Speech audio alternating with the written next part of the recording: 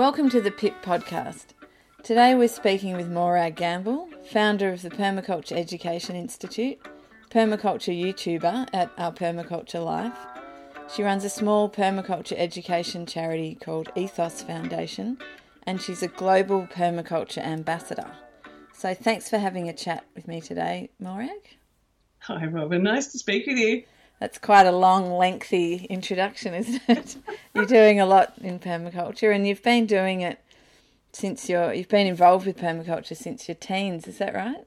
Yeah. It's kind of pretty much been my entire life. The only thing I really have ever done in terms of work has been permaculture, and all the projects I've been involved with have been permaculture related. And I live in a permaculture eco village and set up a permaculture city farm. Met my husband doing a permaculture course.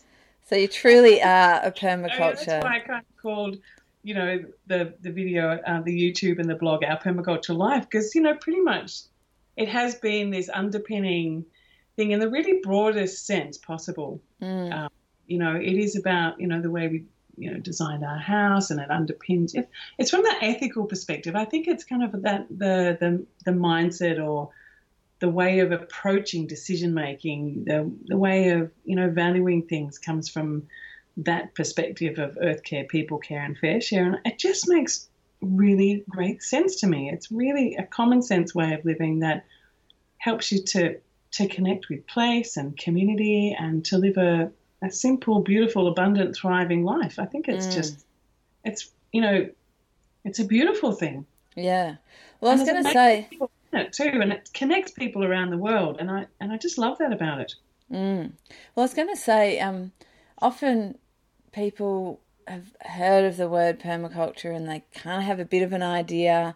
They think maybe it's something to do with gardening, and so I thought maybe rather than often we try and explain it in a couple of sentences and it can be a bit abstract.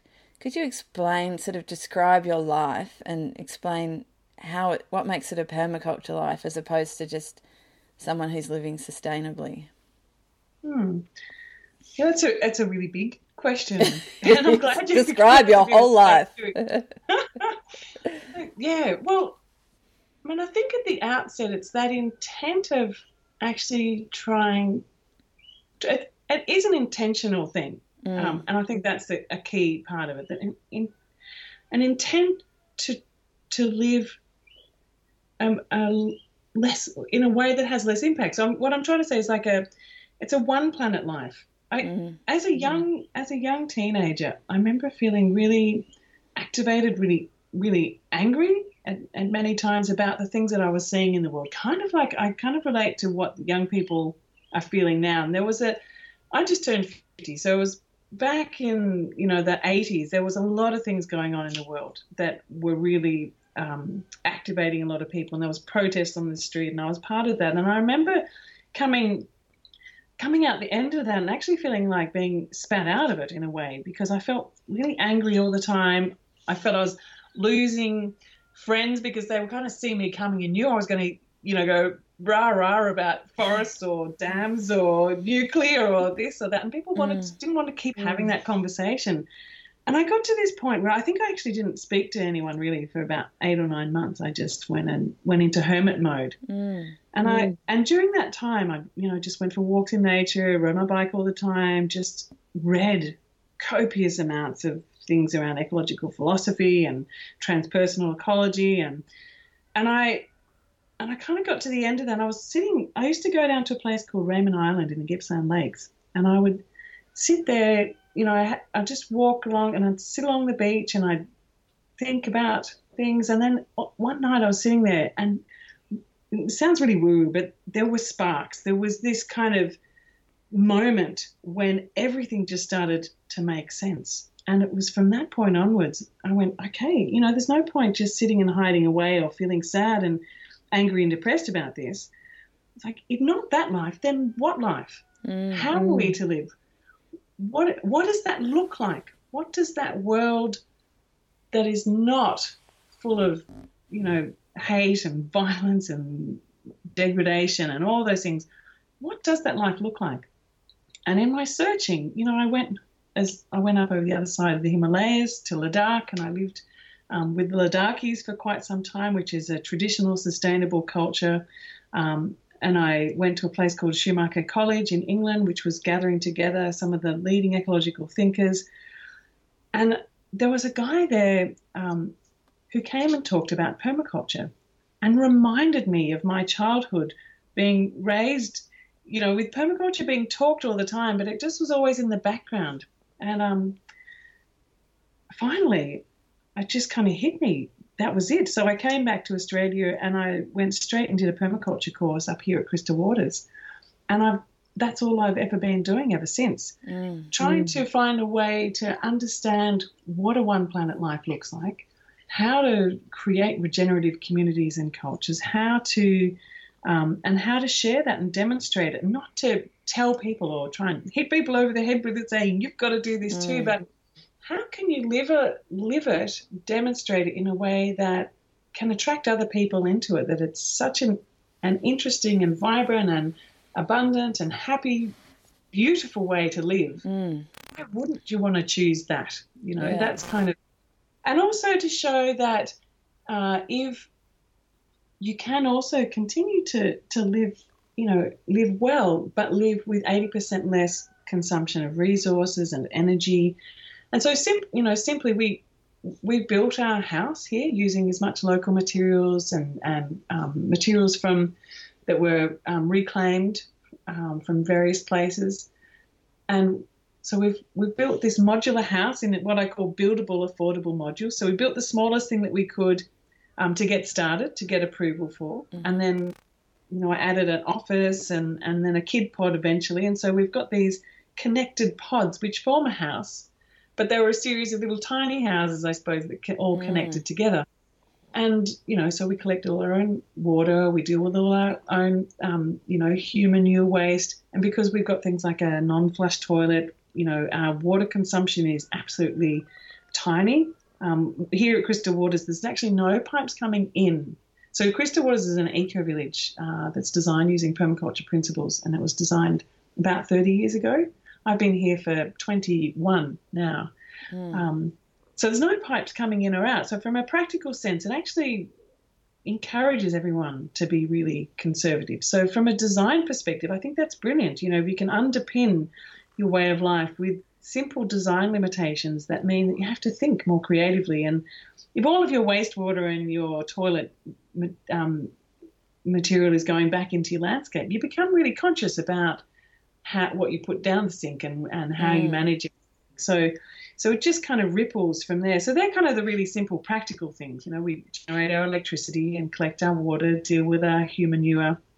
And our house is surrounded by gardens and, pretty much my daily, lunchtime I go out and with my son who's homeschooling at the moment, he'll go up and get the eggs and we might get, 20 different sorts of greens and some turmeric and whatever else we can find around the garden, make up a lunch out of what we find.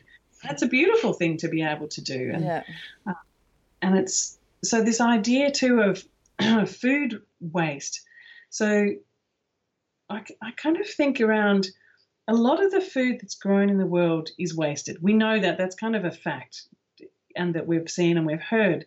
But there's a whole lot more than that. That's not just the food that's wasted, on the farm or in transit or in the shops or in our fridges or off our plates or at restaurants. It's also the food that we don't eat. So when you grow your food at home, you can diminish your footprint on the landscape and on the environment incredibly by actually eating all of the plant. And, the example that I use that really explains it well is like the pumpkin. So, I have pumpkins. I've never planted for the last decade or more. I've never planted a pumpkin. Pumpkins self-seed everywhere. So the pumpkin comes up where it wants to. And from the moment it starts coming up, I start eating it. All of the shoots and the leaves are edible. And so when they start heading off in directions that I don't really want them, then that one goes into the lunch pot.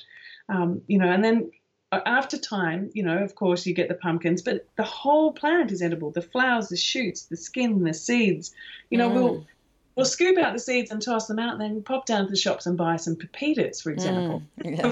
We take off the outside edge, which has all the, the phytonutrients, or we struggle to grow other, leafy greens where there they are in front of us all the time. So thinking about how we can use all parts. And the thing about pumpkins is that, in the industrial food system, they're the kind of plants which, have knocked down herbicides to kill off all the green stuff. We look past most of the food in the world because we don't see it. There's well over 30,000 varieties of edible plants, but yet three plants is what feeds us, 60% of our diet, and 20 plants is 90%. So a permaculture garden, I think is a really critical part of actually helping us to live a more sustainable and regenerative life and a one planet life.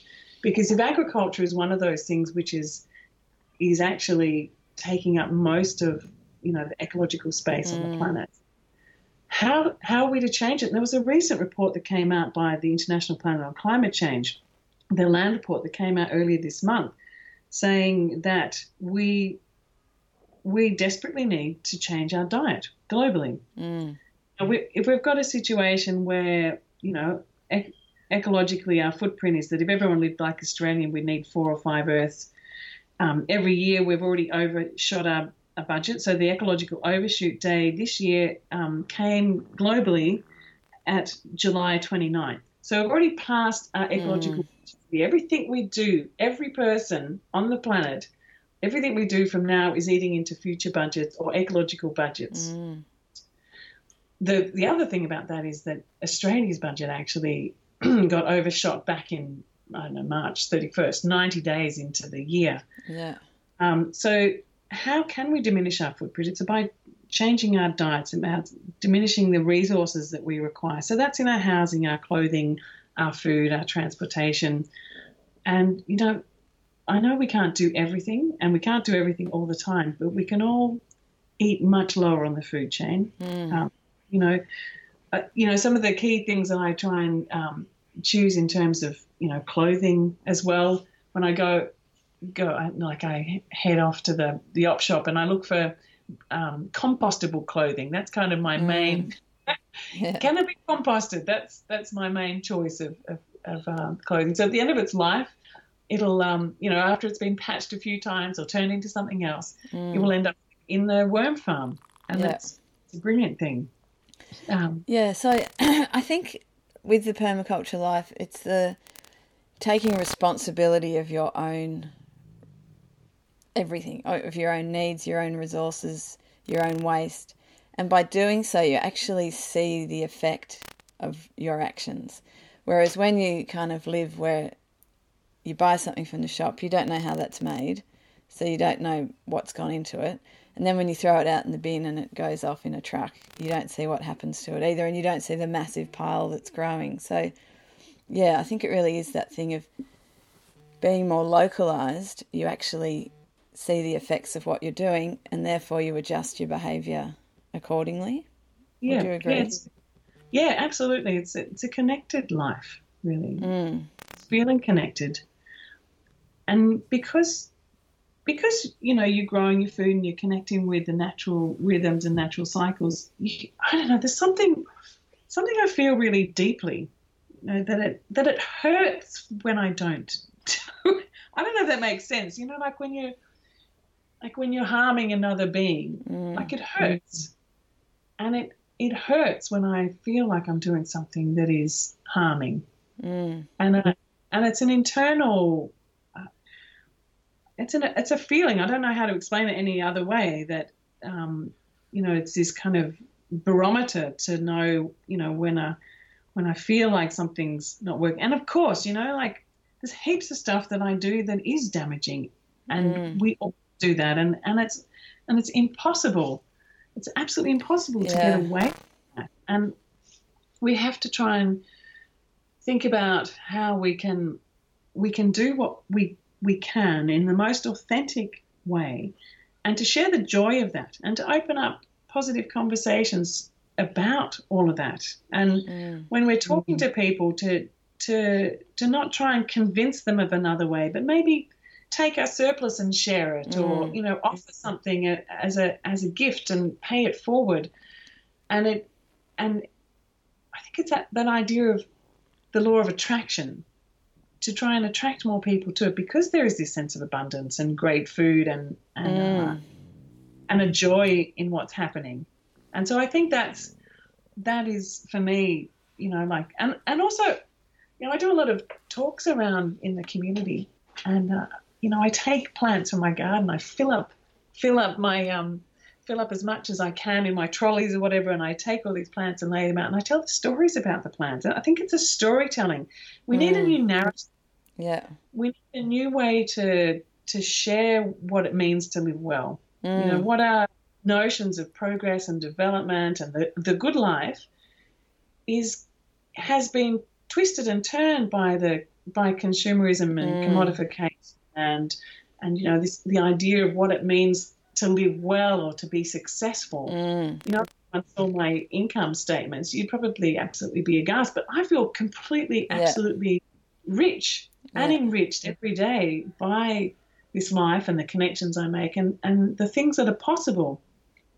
The gift economy is extraordinary, and that's a really big part of my permaculture life too. I couldn't possibly buy all the things that I would like to have, but through the exchange network and through collaborating with people in our community, we can have this amazing life. And it does come through that connectedness by working with people locally and with having an international network of people who also are working on this. I mean, just some really simple examples, to be able to access, organic, raw, milk and beautiful cheeses and yogurts and kefirs and all of those things. We've formed a little collective dairy here at Crystal Waters. So we have 3 cows that are loved by maybe 25 people. Fantastic. And every 2 weeks it's my turn to go and milk. And so with Evan and our kids, we head on down with our buckets down to the dairy. And we look after the cows that day and bring home their milk, and we share that milk with a couple of other people, and then we make our cheeses and our yogurts and our kefirs and all of that sort of thing. Great. And then the next day it's someone else. So this whole idea about, well, I can't actually look after cows every day. I don't have the capacity in my time, my space, and that's one of the things I often people say. I don't have time to do this, but by collaborating we can. So that's, and I've seen this in eco villages in other parts of the world too, like in Denmark. There was this in Horshøj in Denmark near Aarhus. There was this amazing place where actually they decided that as they were developing, the centre part, the best agricultural land was left in the middle, and the houses were pushed up on the side around it. So all of the wastewater and the waste nutrients flowed down to the farm, and they also actually had a collective toilet system so that they collected the human manure and that went down into the orchard area. They collected the urine separately and that went to this massive lined woodlot area, which they then chipped and used that to generate the central heating. And then all the sort of compost materials came down to the farm. You could come and help as well if you wanted to. And that material kind of went back. So all the food came directly back to all the neighbours. And you could either pay for that as a CSA system or you could come down and help and get it for free. And was there, I think I've heard about that, was there a farmer employed by the community to actually grow the food? And yeah, so there was a farmer employed, and then they would have people who'd come down and help. But around the edge of the farm, there was also allotments. So if you wanted to have your own allotment to grow your salads and your herbs and other things, you could do that. And they also had some shared goats, some shared cows, shared bees, and shared chickens. So a similar kind of thing to our collective dairy, that there were neighbourhood animals. And I think this idea, I know that David talks about in Retro Suburbia, like pulling down the fences. You don't have to live in an village to do this kind of thing. It's a mindset, I think. And even with the fences up, just conceptually we poke holes through them. So we have gates through them, or we open up doors in our backyards for sharing. That our backyards could be a collective orchard or we have, there's chickens down at one end of the street if someone wants them, or, and it can work in different ways. And having, we do shared meals here too, which I think are just brilliant. So sometimes we have where someone's cooking and then everyone comes, and then it's the next time someone else cooks and then everyone comes. Or we have, just the potluck type of thing. And they happen all the time. They can be combined with music or different sorts of events. I organised one just last week. We had some amazing visitors from North Sumatra who run an incredible permaculture farm there, a 100-hectare permaculture farm, which is actually their strategy to save the orangutans and habitat. So this combination between, permaculture and planetary regeneration and habitat regeneration is really clear. I really do see permaculture as a way to create a safe climate. It's climate repair, it's regenerative food system approach, and it's way to actually connect communities and transform livelihoods. So, for example, in this North Sumatran example, Pernod had actually received funding from the Lush Foundation. He works with Lush Foundation, and they helped to buy this land, which was illegal palm oil plantations that were encroaching into a national park, which was habitat for orangutans. And so they bought up this land, they've taken out the palm oil, they're regenerating the natural forest and creating regenerative farm demonstration as part of this. And they do training for the local farmers.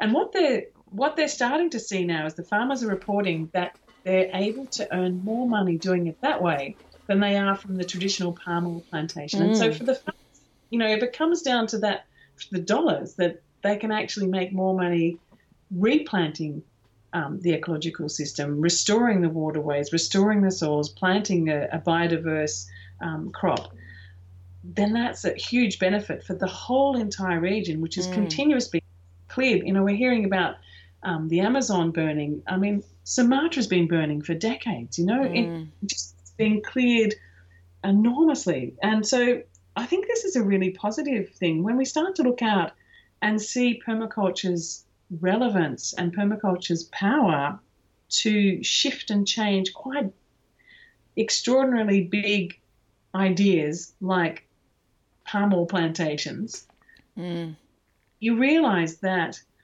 we're actually onto something. Yeah. And the reason why it's so powerful is that there are so many people doing it everywhere around the world, and it constantly gives. Wherever I go, I find that there's people doing permaculture in every community, in every country. That it's out there, and it's this kind of quiet revolution of people making positive changes, and not necessarily yelling or screaming about it, but just quietly doing it because it makes sense. It is about creating quality of life, and making really positive changes in livelihood, to be able to feed your family, to have a higher quality of life with less money, to be able to restore environments, and to really to connect up with people. It's like Charles Eisenstein's. I know the title of his book. I'm going to quote this wrong, I'm pretty sure, but anyway, he talks about the more beautiful world our hearts know is possible, and I see permaculture as a way to kind of open up those doors to see that, because it looks at a whole range of different things. It's not just about the gardening, is it, or how we build our house or put our solar panels on and which orientation it is. It's how we choose to live an authentic and real life that is connected with our community. It's how we choose to spend our money. It's how we choose to earn our money. It's we choose to spend our time. It's those also, everyday decisions that you're constantly making. Yeah, that's right, and it comes from a place of I think what makes permaculture different is the ethics in a way. It's having that as the sort of a moral guide in a way, I suppose. That our actions and our decisions are made on that thing. Like, is what I'm doing actually caring for the earth, regenerating the earth? Is it actually caring for people, my family, my neighbours?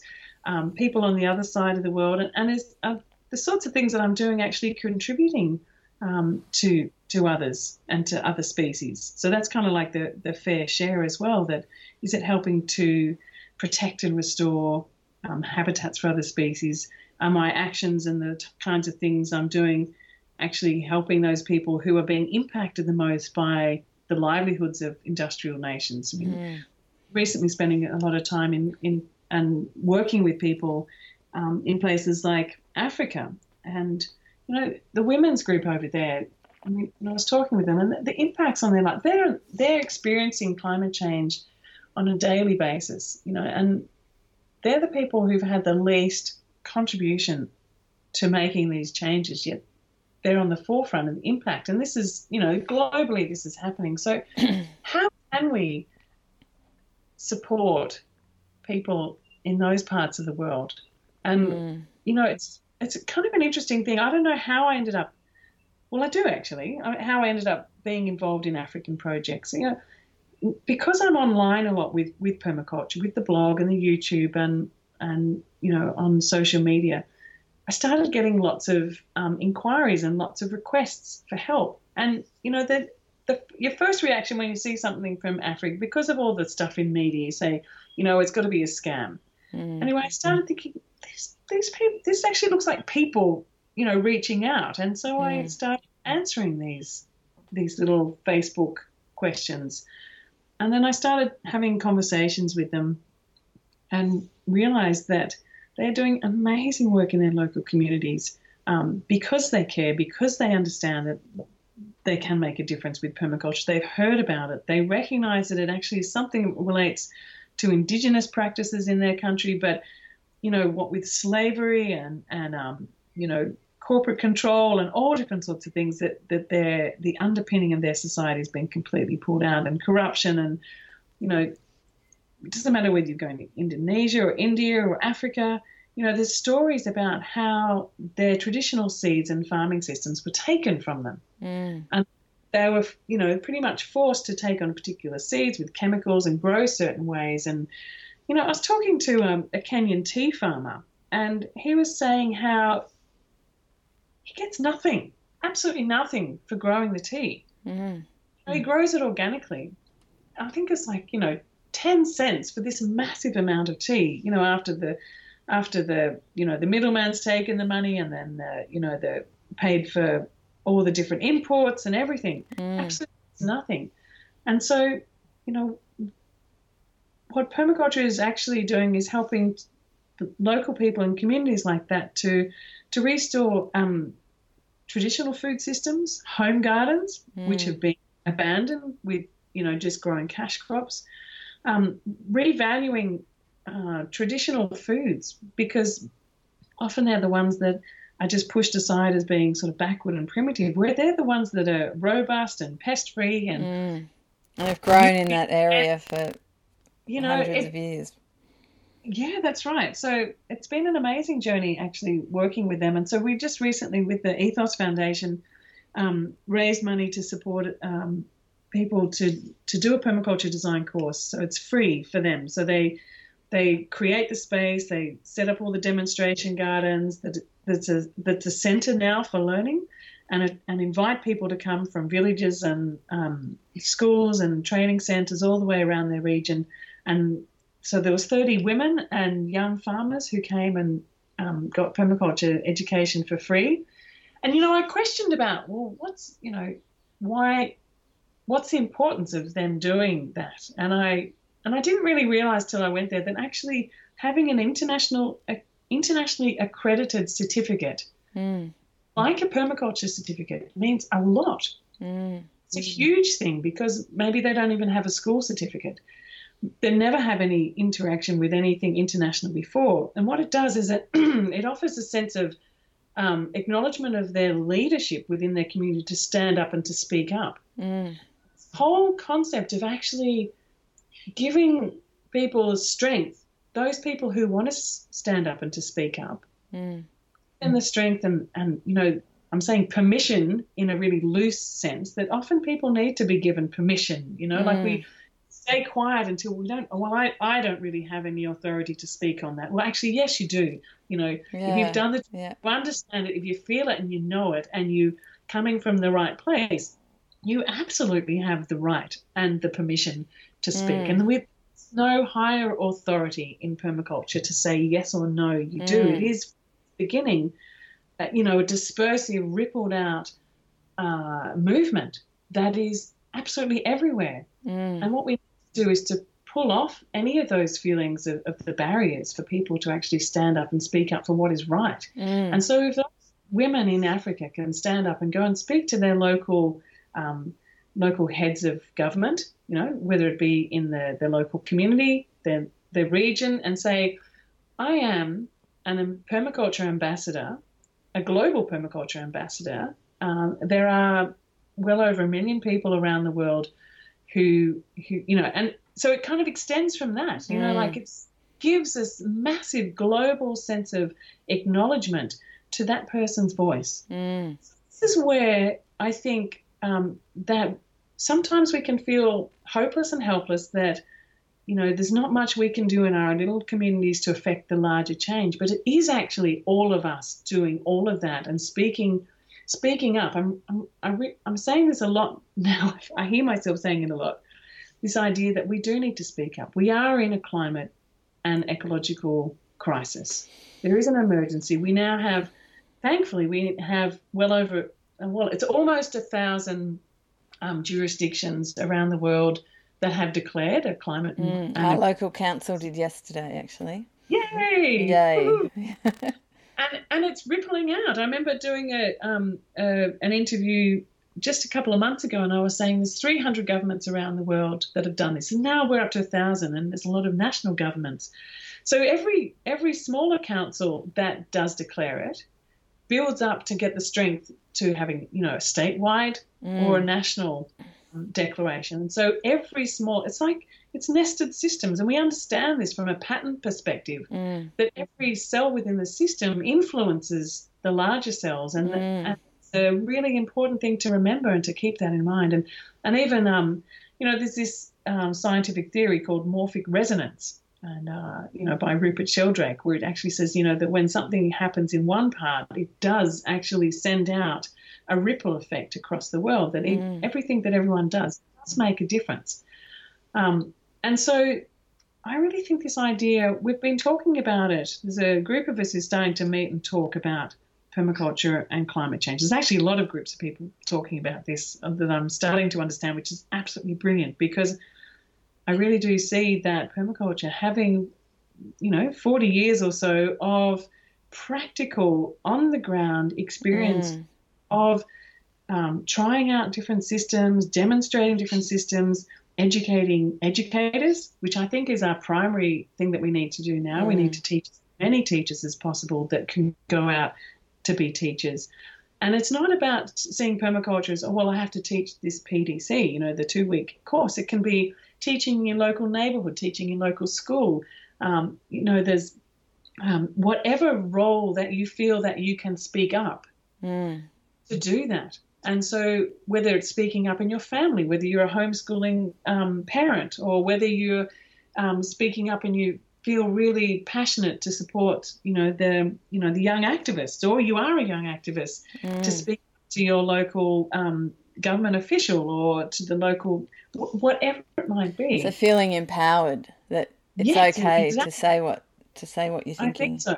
Yeah. So what we're just unfolding this at the moment is to actually have a global ambassador program for permaculture people, where, if you have that foundation of permaculture thinking and action, that you can sign up to be a permaculture ambassador, and we'll get pegged around the world, have a map so we can see where all the global ambassadors are.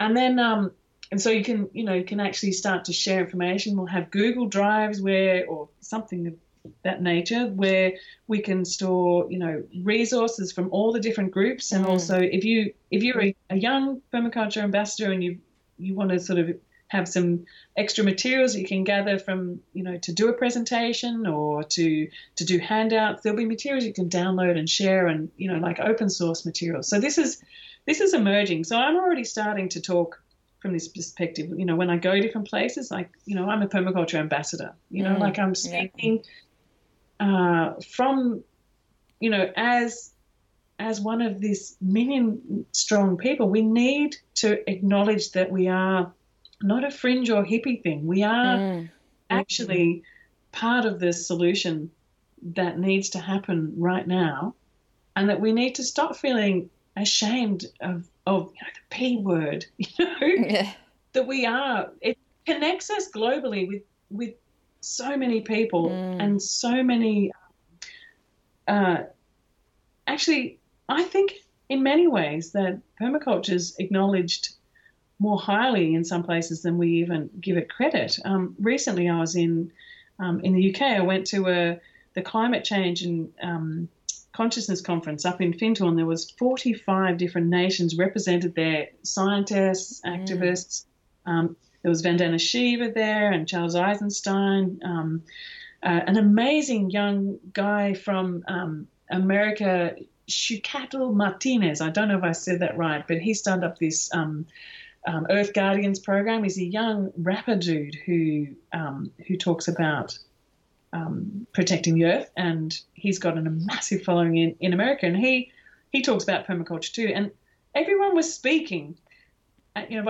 Vandana was talking about all her concepts around seed and seed sovereignty and Monsanto, and then towards the end, she would say, so what we need to do is we need to have more organic farming and things like permaculture. Every single person mentioned permaculture. I've been hearing the same thing too. Thinking, this is phenomenal that it is actually acknowledged as a key solution. I was talking to Charles Massey the other day, author of, Call of the Reed Warbler. And he did this big talk at an event that I was at, and he did the same thing. Charles Eisenstein did the same thing. And then also a friend of mine is an MP in the British Parliament. And so on May the 1st, which just happened to be the day that the UK national government declared a climate and environment emergency, I was actually in the halls of Parliament while that was happening, and I was so lucked out with that. It was electric. But before they went into Parliament, to make that declaration, I was walking through the halls, excuse me, with my friend, and he was introducing me to all these people, and he'd say, "Oh, this is Morag. She's a permaculture person from Australia," and I said, "I love permaculture." And it turned out that this guy, I didn't know, he was saying, "Oh, I have a permaculture allotment, and I really love permaculture." He was the leader of the Labor Party, the guy who actually pushed to have the declaration made, Jeremy Corbyn. And then further along the hallways, I was introduced to another person. He turned out to be the Minister for Agriculture and Environment, and we were talking about permaculture as well. And he was saying, "I absolutely love it. I think it's really, really important. And if you were living here in Britain, you'd be getting funding now to set up permaculture demonstration centre, permaculture education in the schools, because what we're doing is our new agricultural policy, which is about to be released, is going to be shifting subsidies away from industrial farming systems to these regenerative approaches, the agroecological approaches, the permaculture approaches." And so I walked out of the Parliament, Westminster, absolutely pinching myself, thinking, did that actually really happen? Did the leaders, people who are possibly going to be prime ministers or at that level, talking about permaculture in that way? And I kind of felt like all of a sudden there was this great sense of, like, I already felt really great about permaculture, but I felt a much greater sense of pride and strength in what it is that we do, in that we have a platform to speak from, that if we do want to make positive change in this world, that we can draw from that strength, that it is an incredible thing. So, I've kind of made commitments to teach at least 1,000 permaculture teachers a year, and to support at least 100 permaculture training programs offered to leaders in the global south, to offer free permaculture education as much as I can.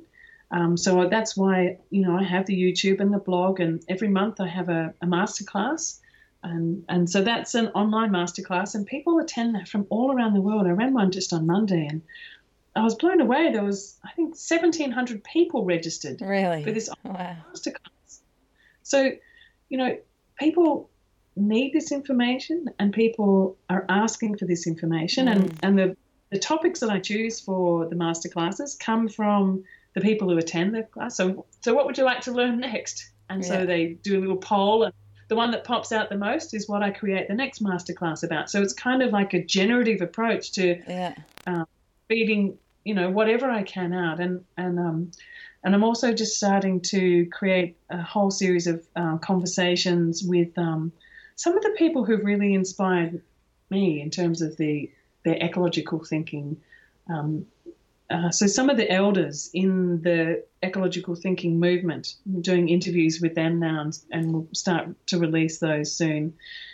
I'm finding it really enriching that this, in a way, what's happening in the world now is bringing people together who have a sense of understanding about what some of the solutions can be, and to talk together about how we can actually ripple this out and to share it out as much as possible.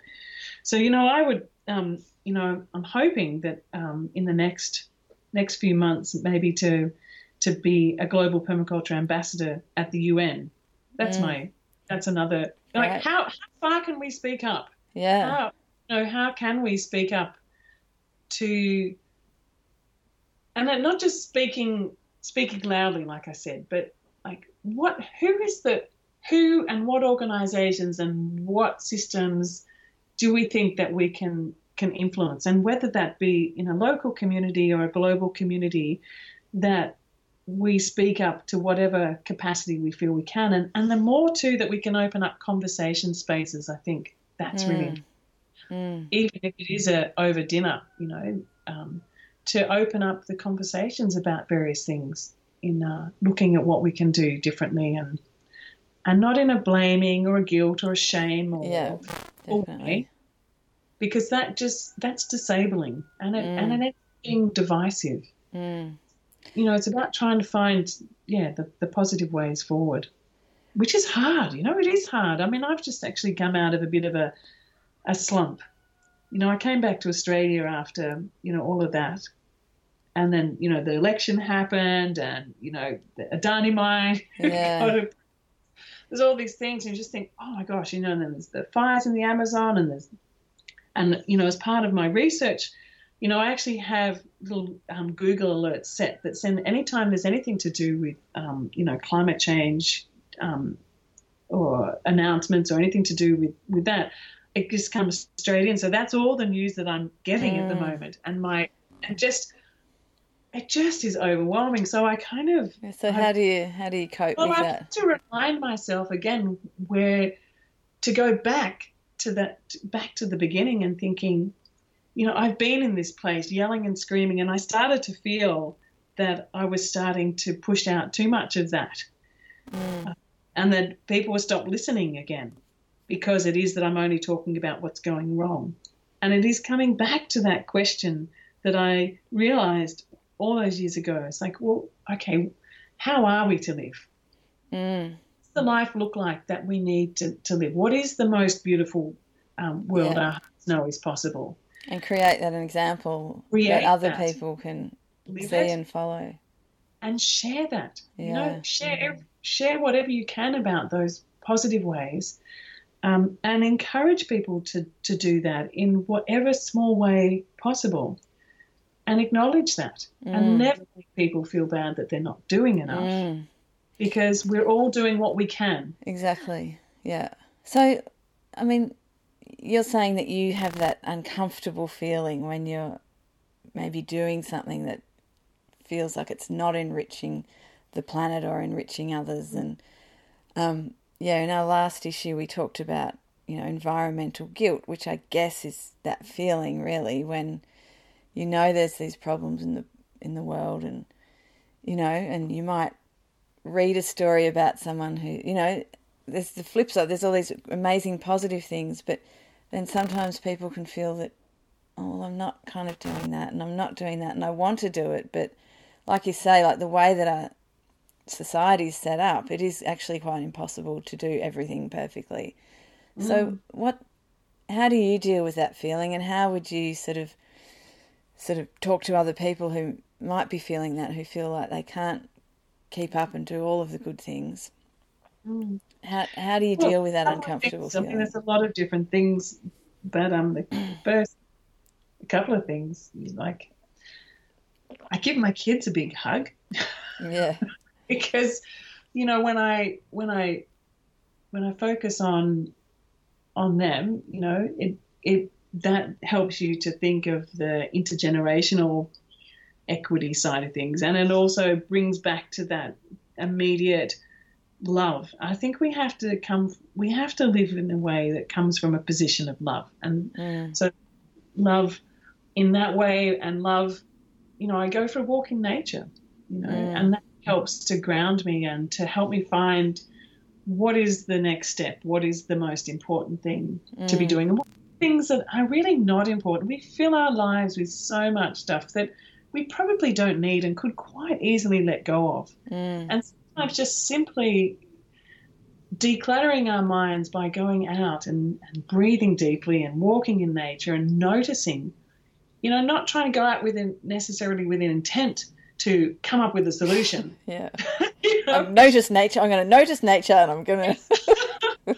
I will notice those birds and butterflies and what's edible. And I will feel good. But I think we get stuck in this overthinking. We need to get more into the heart space to feel what is the right thing to do, and to feel what it is that we can let go of. And, most of us live in a very heightened state of stress most of the time, and it's the cause of much anxiety and depression and ill health, and that ripples out into the planet.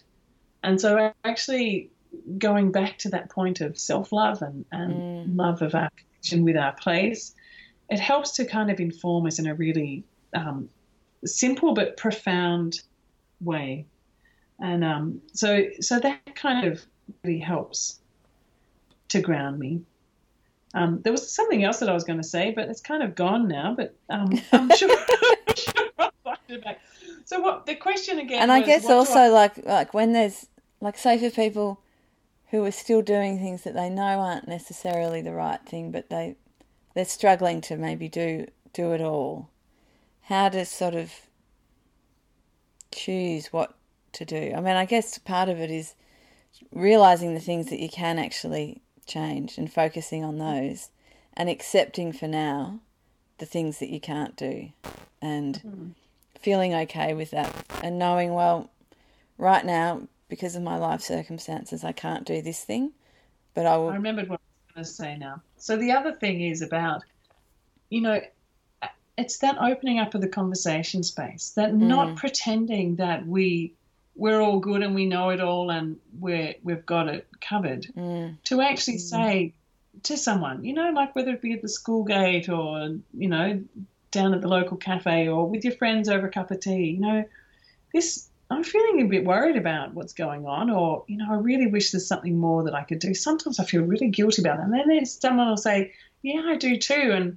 And so this sharing, opening up. So it's not something you hold inside as an internal guilt. And then what happens is you start to go, well, I could pick up a food box for you up the road if you like. I go there every week. And then these conversations and solutions start to happen simply from the fact of opening up and showing our vulnerability, and not pretending that we do know everything and we've got all the solutions and we're completely there.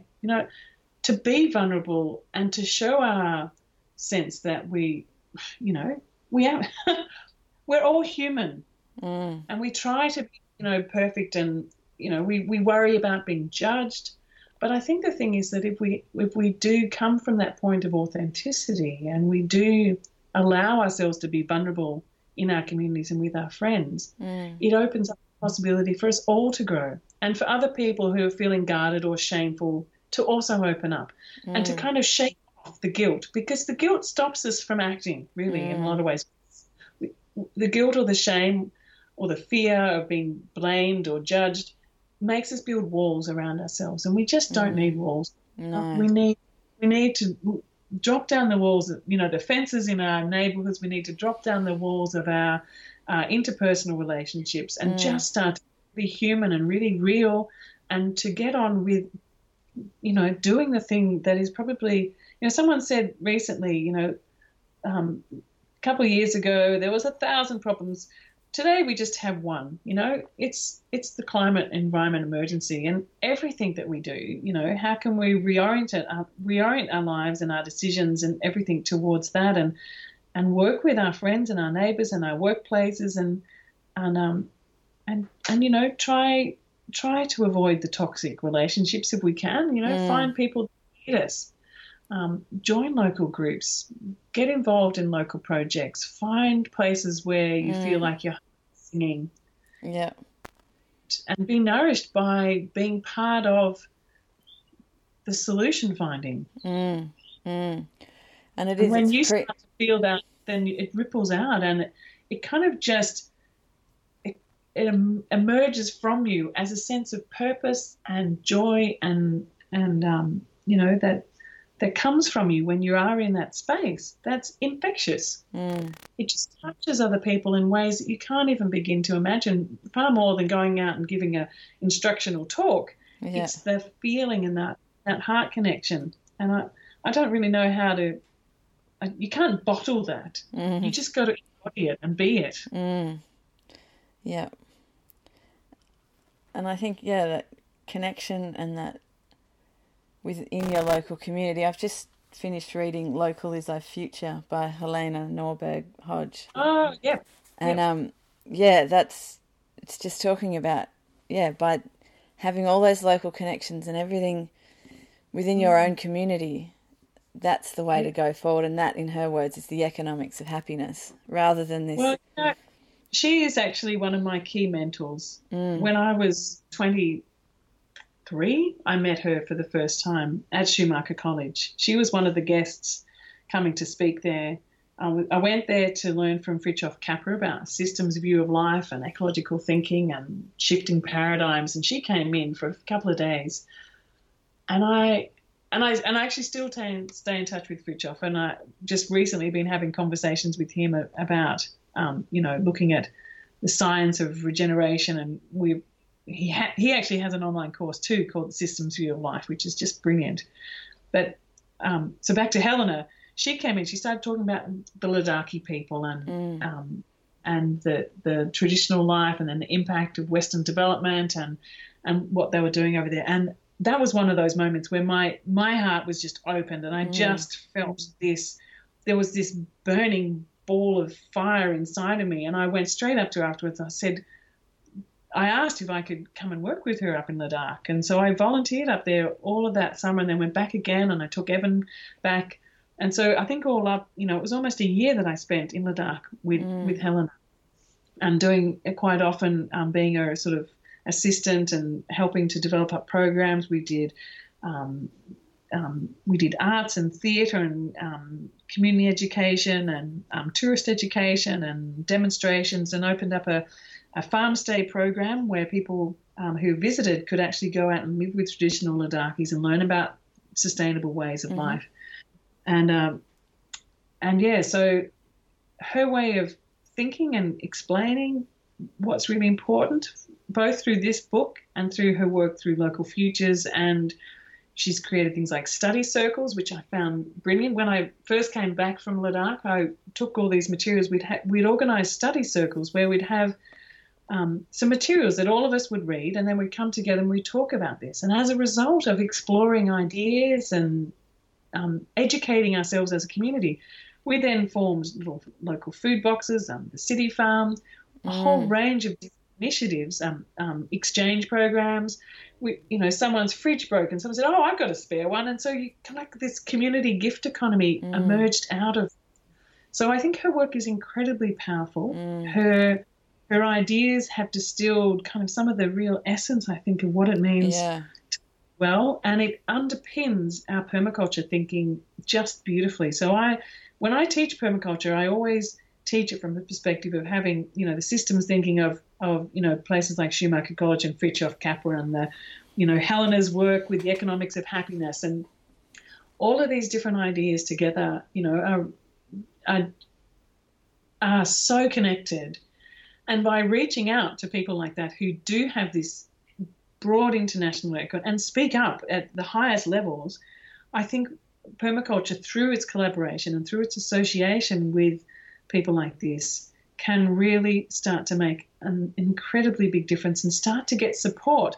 Like I would like to see, like say, for example, going to the UN to speak up, to get support, to have permaculture education rippled out as free education in as many parts of the world as possible to the people who want it. Not to go in, of course, and go, okay, we have permaculture and this is the solution for you. That's not what it's about. I mean, the women in Africa approached us saying, we need help to look at seeds and regenerative farming, getting our soil alive and collecting water and creating community livelihoods. And they heard that permaculture was a thing that could help them do that. So I think where people ask for it and people acknowledge it and it ripples out through demonstration, through this sort of infectious thing, oh my gosh, what are they doing there? That's amazing. We'd like some of that. And to actually have some funding available to ripple out, to enable more and more permaculture educators to keep this rolling out to everywhere. I mean, a lot of communities in Africa and Indonesia and all over the world are experiencing so much poverty and so much despair and so much hunger and so much unnecessary problems because of the industrial system and the system of misplaced subsidies and all sorts of things. And by simple permaculture approaches, a lot of that can be averted. Not, of course, I mean, it's such a complex thing, but we often overlook the simplest solutions, thinking there must be a really big, silver bullet or whatever. But actually, it's this multiplicity of localized solutions, and not taking permaculture from Australia and plonking it somewhere else, but actually locally adapting it. The principles and the ethics and the approach is similar, but its manifestation in each and every community needs to be transformed, and that's why we need local teachers everywhere.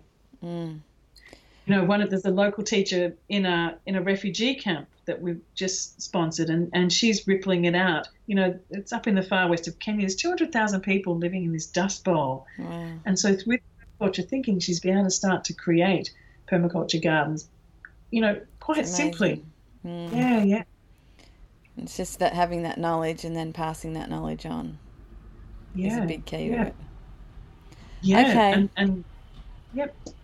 Well, thank you so much for talking to us. I feel like we've covered a lot of topics. And, it's been fabulous, and to hear all your knowledge and your ideas. And I think, the work you're doing is great, and keep it up. Thanks for having me on your show, Robin. Okay, thank you. Bye. Bye. If you would like to know more about Morag's courses, the Ethos Foundation, and all the other great work she's doing, go to ourpermaculturelife.com. For lots more information about permaculture and practical ways to include permaculture in your life, go to pitmagazine.com.au for articles, podcasts and more, or subscribe to our magazine at www.pitmagazine.com.au.